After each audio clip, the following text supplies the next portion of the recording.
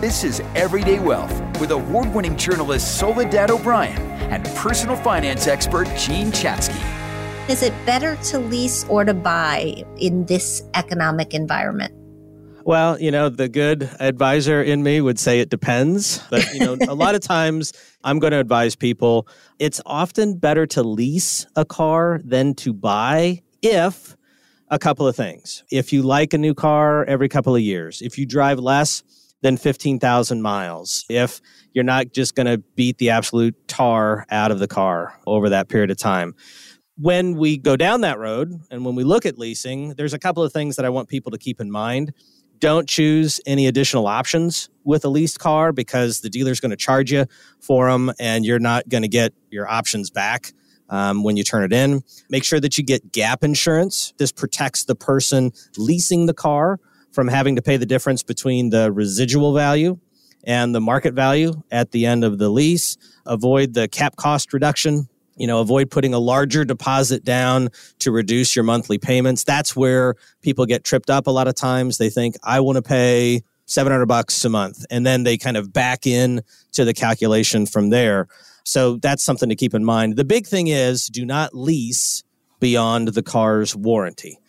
On the overall decision, you just have to understand yourself. I've been a buyer for many years, in part because I tend to drive my cars well over the 3 years that you would have them on a lease. But I also was a commuter for many, many years. And I knew that I would put more mileage on the car than the lease would allow.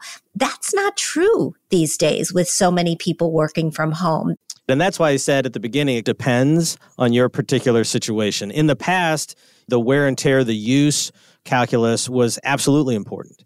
Now it's more, how often do you want a new car? One other thing that I would say is how sales tax is calculated when you're leasing versus when you're buying.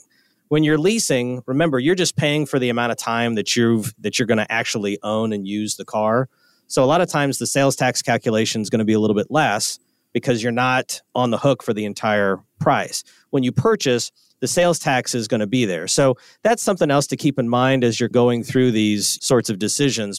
I'm sure many of you are thinking, what are you talking about? Regular cars? This week, the president just signed the Inflation Reduction Act into law, and there are benefits in that law for electric cars. And that is true. But as somebody who is thinking about an electric car myself, I was a little bit surprised that they were more limited than I thought they might be. So here are the rules.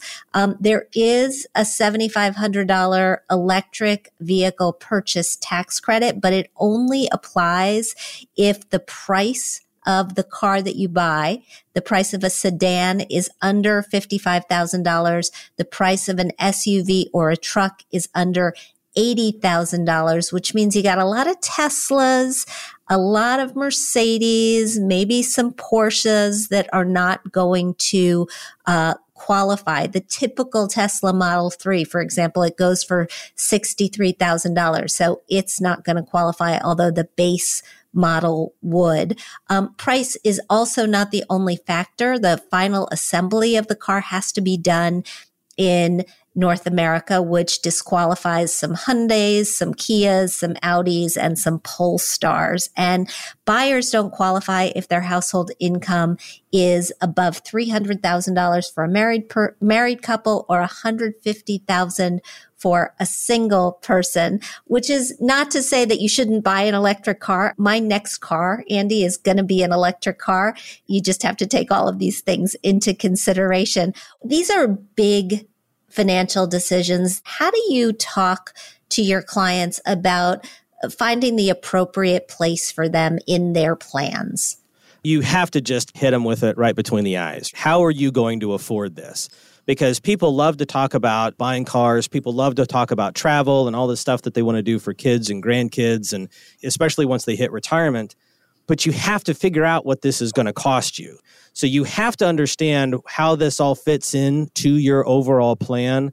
A lot of times I'll run different scenarios within a person's individual plan to say, all right, this is what it looks like if you lease. This is what it looks like if you buy. This is what it looks like if you keep the car that you have for another couple of years. This is no different than what we do with Social Security planning or retirement dates or income planning, right? You have to understand what happens when we start moving these different levers. What's interesting, I think, about this moment in time is that car buying is just a little bit different because of everything that's going on with the supply chain, with the economy. So right now, leasing is more affordable for many people than buying.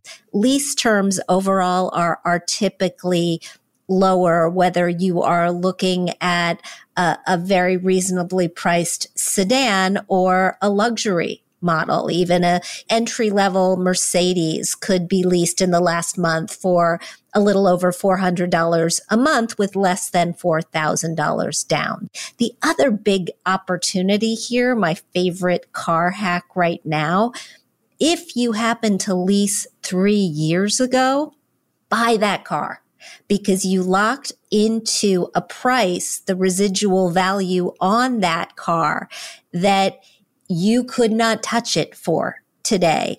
And I would even say if you don't need the car, buy the car and flip the car. You'll make at least a few $1,000s. You know, you're absolutely right. One thing to remember about these lease deals, it may look absolutely amazing on the front end, and you think that you absolutely have to get into this car. Dig in and see what the fuel economy is. Because if you are paying massive amounts of money on the back end for gas, it doesn't matter what that amazing lease deal was on the front end. You just have to do your research. And like we said, look at the overall picture, not just one price. Look at the overall prices for the total ownership of the car. Those who've built their own financial success know that moving forward requires not just the right tools, but an in-depth knowledge of how to use them. That's why Edelman Financial Engines gives you a dedicated wealth planner supported by a team of experts. We know a modern wealth planning relationship demands human insight powered by advanced technology. Our advice is tailor-made for your personal goals, and our investment management approach is based on Nobel Prize-winning research. We model more than 38,000 securities, so we can better stress test your portfolio through thousands of scenarios. See what we can build for you. Call 888-899-4450.